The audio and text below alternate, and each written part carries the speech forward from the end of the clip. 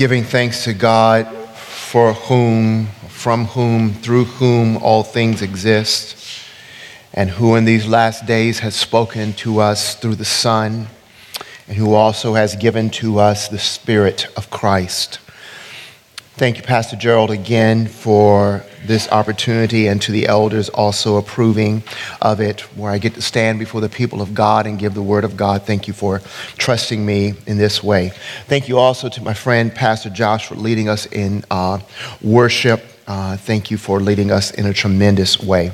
And thank you to all of you who have been continually gracious and kind toward me and my family. Thank you so much for that kindness and that hospitality and all your words of encouragement toward me. I love each one of you so much. Thank you for letting me serve you. I do not in any way take that opportunity lightly, and so glad to be able to minister to you in some small way.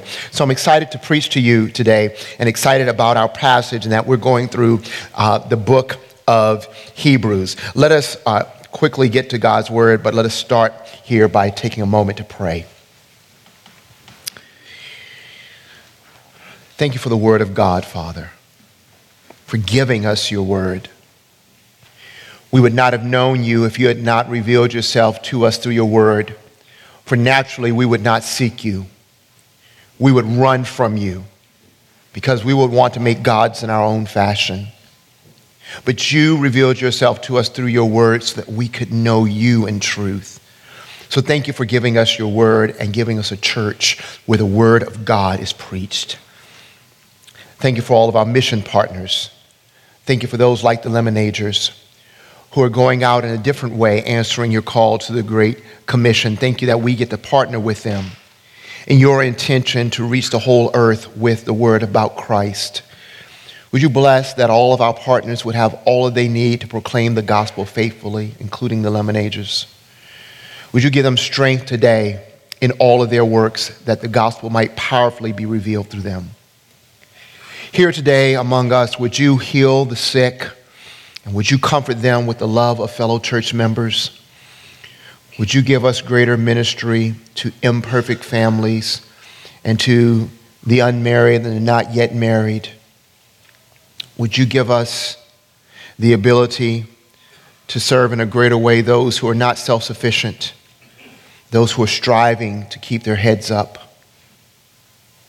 Would you bless that through the work here, we could participate in what you are also doing to reach 1 billion people who are calling on a God who is not God. Some are right here around us. There are more than 6 billion who are without Christ, God.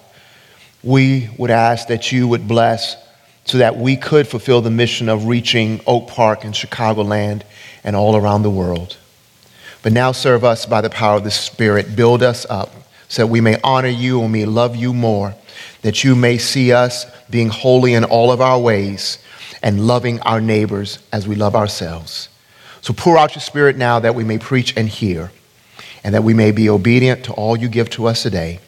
We give you thanks. In Jesus' name we pray. Amen. Of the 7 sacraments of the Roman Catholic Church, which are each troubling because of their claim to be able to infuse grace into the sinner who works for them, the most troubling one of all to me is the last one, the 7th one, last rites, also known as extreme unction. It is that sacred sign performed for the mortally wounded, the terminally ill, and those awaiting execution. In this Roman ritual, a Catholic priest anoints the dying with oil, offers prayers for the dying one, and where possible, administers the Eucharist, the Romanized concept of the Lord's Supper. The priest also claims the ability to absolve the sinner of sin.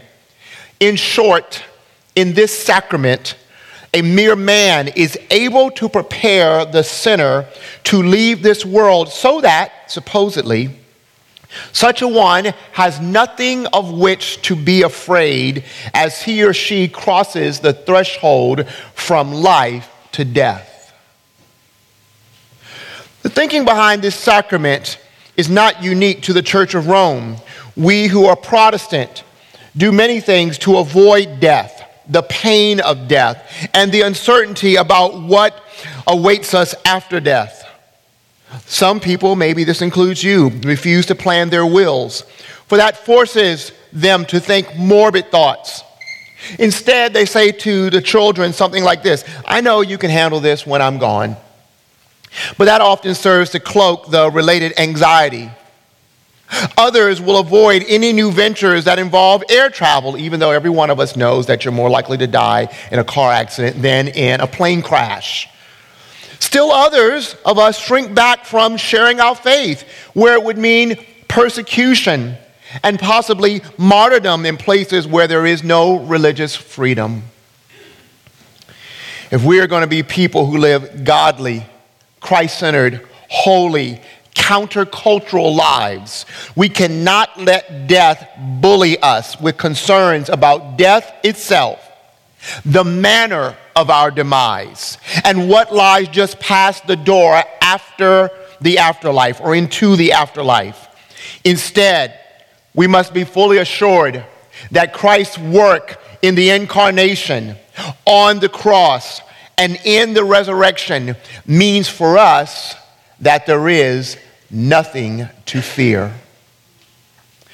When we turn to Hebrews 2:14 through 18, and I'm going to focus on that part of Hebrews 2:10 through 18, although I'll make some comments about 10 through 13. In writing to the Hebrew Christians in this passage, the author will give us 4 reasons why we have nothing to fear. The first reason is this: we have nothing to fear because Jesus has defeated the devil. In verse 14, it says, since therefore the children share in flesh and blood, he himself likewise partook of the same things, that through death he might destroy the one who has the power of death, that is, the devil. The author immediately recognizes a problem of human existence. Flesh and blood, or more literally, blood and flesh in the original text, emphasizing the blood, is an idiom for being human. As human beings, we are mere blood and flesh.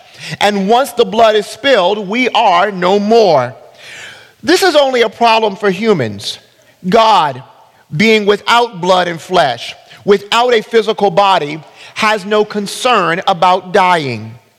So that he could go through the same experience of death, God himself came in the incarnation, put on blood and flesh, and in doing so, completed the task of redemption that took the power of death away from the evil one.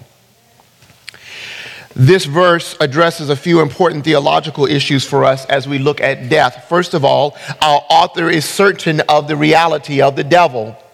The Greek we have for the devil, diabolos, translated to Latin as diabolos, from which you get the Spanish diabolos, and also the English derivative diabolical, we're very familiar with this term, is a word often used in the Greek Old Testament for the Hebrew Satan, the word for Satan. It refers to that same one who would have taken Job's life if God had not said, "You may not touch him." He is the one who deceived Eve, knowing that death awaited her if she partook of the fruit of the tree. Jesus describes this same one in John 8 as a murderer from the beginning. So the reality of this completely evil being was without question.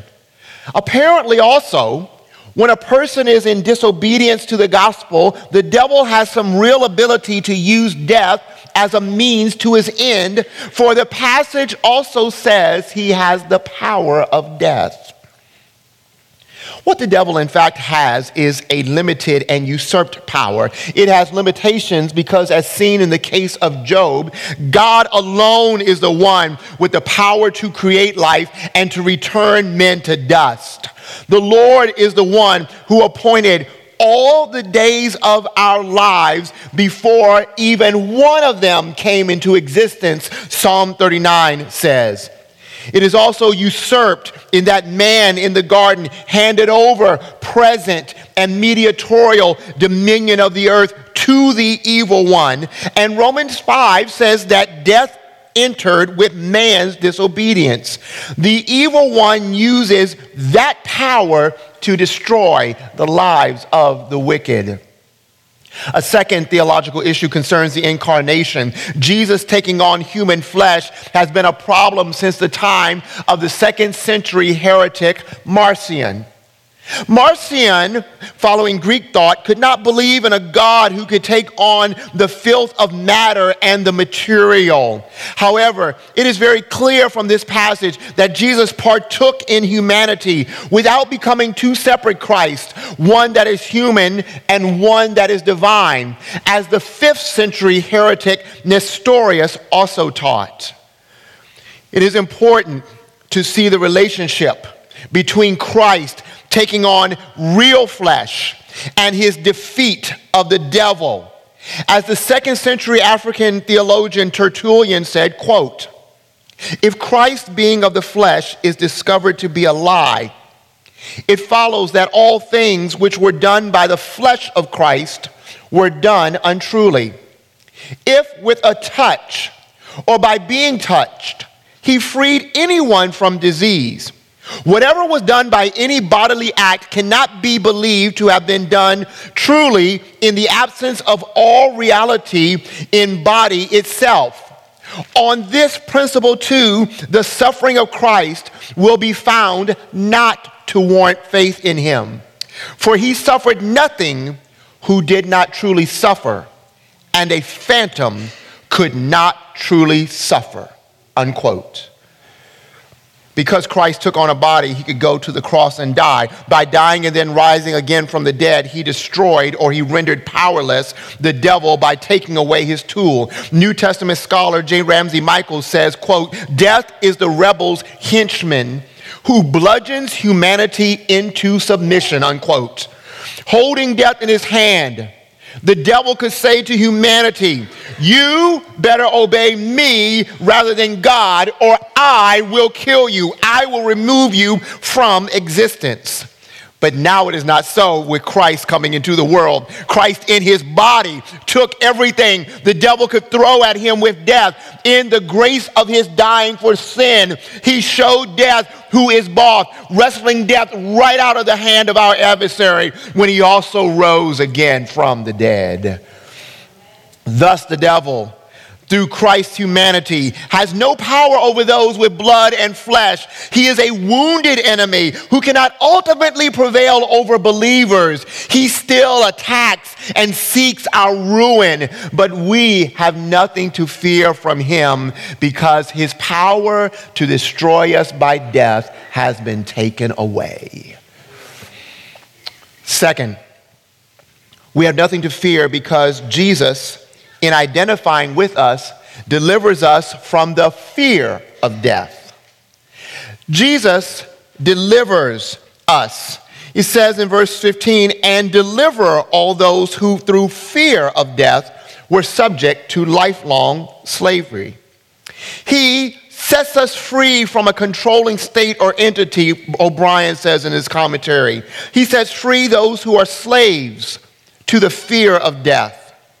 The fear of dying controls the lives of unbelievers so as to enslave them to actions that seek to escape death and how one might die. We see this all around us. For example, you remember back just a little more than a half decade ago, both the captain of the sinking Costa Concordia in 2012 and the captain of the sinking South Korean ferry, the MV Seawall, in 2014, jumped off their vessels before the passengers in order to make sure they kept their lives even if others perished. In a very different sense, everyone who tries to leave a legacy of their own greatness, like those who run for office of mayor of a major metropolitan city or those who try to run for governor, in part, are trying to keep themselves from being erased completely by death. Some fear that death will make nothing of them without great accomplishments. Rare are those like the missionary John Allen Chaw, who last November would risk his life to reach and unreached people with the gospel. Or like medical missionaries Nancy Wright-Bowl and Dr. Kent Brantley, who stayed at their post in the face of the West African Ebola epidemic in 2014 so that they could serve the dying, even if it meant losing their own lives. On the idea of escaping death, Pastor Richard Phillips writes, "How much of our busyness, our frenzy for entertainment, is mainly an attempt to divert our gaze from the showdown death cast over our lives." Death is not merely an event that awaits us, but a power that rules us now. So Phillips goes on to say, it is the leaven of futility that permeates all our achievements and denies our souls peace and contentment. In other words, Phillips is saying, death is somehow pulling our strings in life. Jesus, however, frees us from the fear of death so that we do not spend the rest of our lives making decisions based on avoiding the pains associated with death. Uniquely, Jesus does not do this for angels, our passage tells us, but only for those described as the offspring of Abraham. When angels rebelled against the Lord, there was no second chance for salvation. 2 Peter 2 tells us they are confined to a special hell called Tartarus. Rebellious angels were condemned forever with no second chance, but the offspring of Abraham, Jesus frees. When one thinks of the offspring of Abraham, Isaac and Ishmael are the first that come to mind. The Lord separated Isaac from Ishmael so that the promises to Abraham would come by distinction to Isaac, or would come by selection, or they would come by election. Those who follow in the faith of Abraham are also his offspring. All who have placed their faith in Christ are his spiritual offspring. We believe by virtue of the Lord freely choosing us to be his own from all eternity. For us, Christ went to the cross, died, and rendered death powerless over those who are his own. So yes, we all will die. But death will not be a scary event for us. Christ's death for us makes our death a short stop on the way to heaven. For Christ helps us in the text. It literally says he takes hold of us to carry us all the way to glory. In the grace of God, I have celebrated college graduations for two of my children, my two oldest children. Now, parentheses, hallelujah goes right here for all of you paying for college. You understand why I'm very excited about that. Although it is almost 22 years ago since the oldest one started school, I still have memories of what each of my children's first venture into school was like. You all know how it is the very first day of school for your pre-kindergartner or your kindergartner going outside of the home for the first time. The child is somewhat timid about what to expect as the day approaches. The night before, while laying out clothes for the new venture, the child has all sorts of questions about the teacher and what the students will do in class and when he or she will get to eat out of that new Chicago Bears lunchbox. As the student approaches the bus stop or the classroom or the school, timidity turns into a clinging to mom or dad or grandma or grandpa or the older sibling that is taking the child to the school. That is, until another child comes along, introduces himself or herself, then grabs your child and says, "Come on." And then after, "Come on," there's no stopping your child or grandchild from going for it all the way until we get across the graduation stage. What that second child did is take hold of your child so they both could enjoy that fearful thing called school together.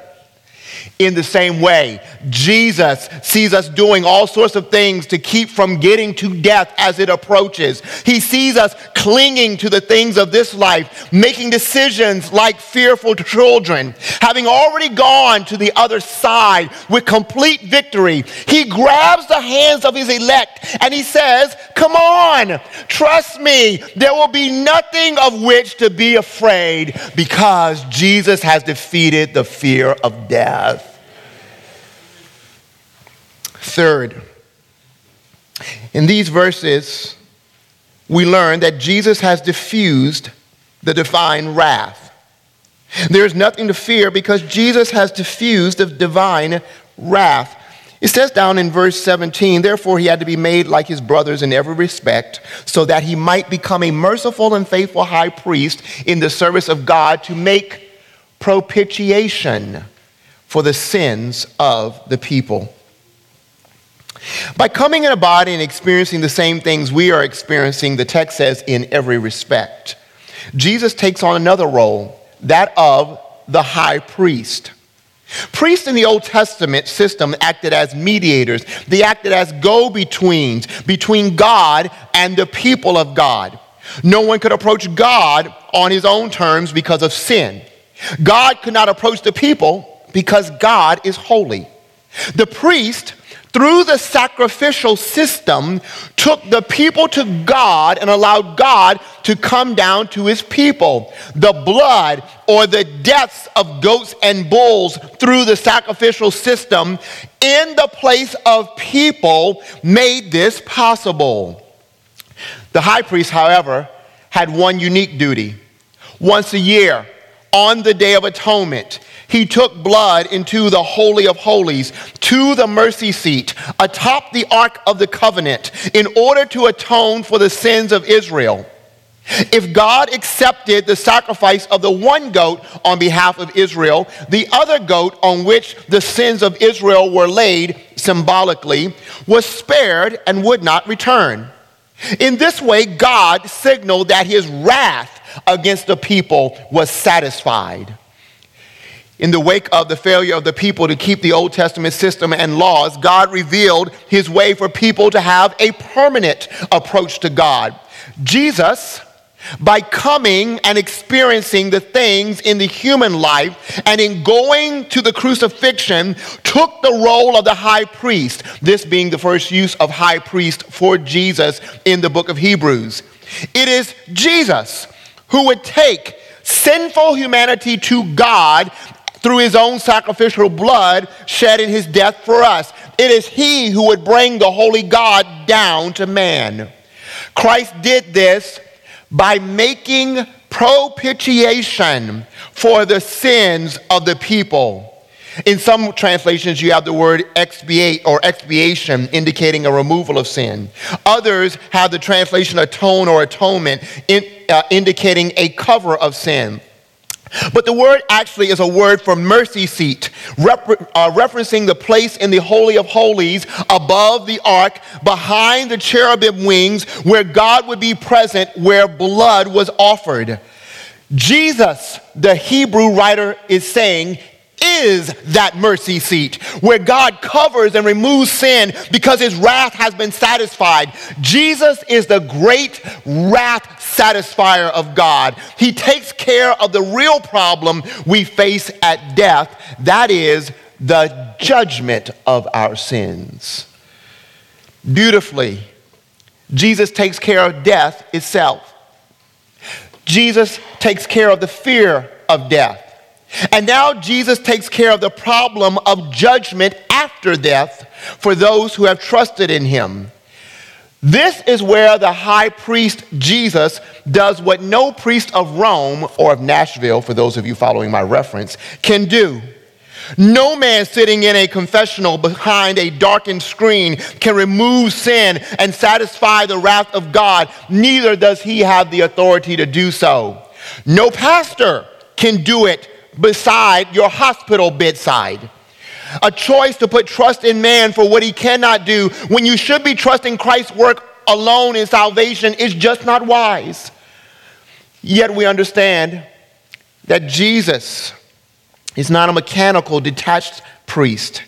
We are brothers, the passage says, because he experienced this life and death in his priesthood. He therefore is merciful and faithful. He is merciful, something that is said of no Old Testament priest. In the Old Testament, God is the one who is merciful and gracious, slow to anger and abounding in loving kindness. This is how he reveals himself to Moses, and it is repeated over and over again in the Old Testament. What Jesus does is he takes that Old Testament divinity, merciful and gracious, and he sticks it in to the role of the high priesthood, understanding what you and I go through in this life. There is nothing, categorically speaking, that we go through that he himself has not experienced or does not understand. He also is faithful in his priesthood, such that death and sin have no chance of getting us. Human priests take days off and sin themselves, even as we do as pastors. Work for them and us can become routine or happenstance, but not so for Jesus. Jesus is faithful. He is always on the job. And though mercy and faithfulness are for the benefit of the believer, Jesus' service was for God. God is the one with the plan to send Jesus to satisfy his wrath. God is the one who wants to satisfy his wrath in Jesus rather than satisfy it on you or I. Yet while Jesus was serving God, we are the ones who receive the mercy. Without Jesus, it would be a fearful thing to fall into the hands of God for judgment. For God is an all-consuming fire, this book will also reveal, who intends to rip his enemies limb from limb as he casts them into an everlasting judgment. What Jesus did for us in Christmas and in Easter, which will be here in a few short weeks, is to diffuse the divine wrath so that we have nothing to fear when judgment time comes. Finally, we have nothing to fear because Jesus diverts our temptation to desertion. He diverts our temptation to desertion. It says in verse 18, "For because he himself has suffered when he was tempted, he is able to help those who are being tempted." The Hebrew Christians faced real persecution. They were tempted to desert the faith and leave Christ for Judaism. They were tempted to leave Jesus because to follow him meant martyrdom. However, because Jesus took every temptation to the full extent, enduring it without giving in, he understands temptations better than any of us. Because he endured the cross with our sin and God's wrath upon him, he knows death better than any of us. Thus, when the Christian life gets to be too hard, that is, when submission becomes too much, when pain becomes too strong, when waiting seems too long, when the love that we are giving out is not being returned, it is not then time to throw in the towel and give up on the faithful God. It is not then time to decide, I'm not going back to church. God is just a spoof. I'm done with all that religious stuff. Christianity does not work for me. No, instead, it is then time to run to God. It is time to run to Jesus, who the text says is able. There is an old African-American hymn I used to sing in churches where I grew up and where I served as a pastor, simply called "He is Able." And it just has these words to it. He is able. He is able. He is able. He is able. He is able. He is able. God is able to carry you through. And it really is just that simple. God, Jesus, the absolutely holy and powerful God who has come in the flesh for our sakes, is able to see you and I through every challenge because he has defanged death for us. And if he has defanged death, he can take on anything else that you and I face in this life. Well, I'm done here. Let me go back a few more years in here since I'm going back for some of my illustration, because there are some good ones in history, and I just, haven't been able to find one that was more appropriate here. So let me go back a little bit. Some of you will remember in the 2012 presidential campaign, Hillary Rawson, a Democratic strategist, chastened Mitt Romney for saying that his wife had relayed to him economic concerns for women all around the country. Rawson simply said, Ann Romney has never worked a day in her life. While the comments were blown out of proportion as an attack against stay-home wives and moms, the real point was actually very evident. What Rawson was saying is that there is no way Ann Romney could understand the impact of a poor economy on anyone, having never experienced it herself. Ann Romney never had to make a choice between paying for a child's tuition and getting personal medical care. Ann Romney never waited for another payday to purchase a car or to have an appliance repaired. Ann Romney never worried about becoming a homeowner or possibly losing her home. Ann Romney never had a concern about having enough pension to survive all of her retirement years. Ann Romney, therefore, had no idea of the concerns of the average American woman and what that woman would have held about the economy, because Ann had never experienced such concerns. In contrast to Ann Romney, Jesus, our great high priest, in becoming incarnate, has walked in this world and experienced every sort of fearful temptation you and I can face. In the face of the most fearful thing of all, the cross for our sins, he said to his Father, if this cup could pass from me.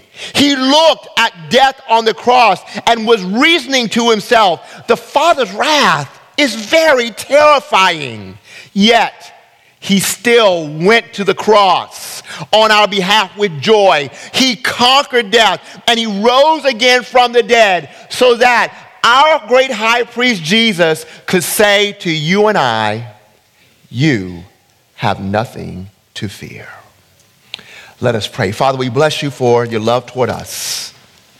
And thank you that you have removed the fear of the most fearful thing, death, judgment, and all the things that attend.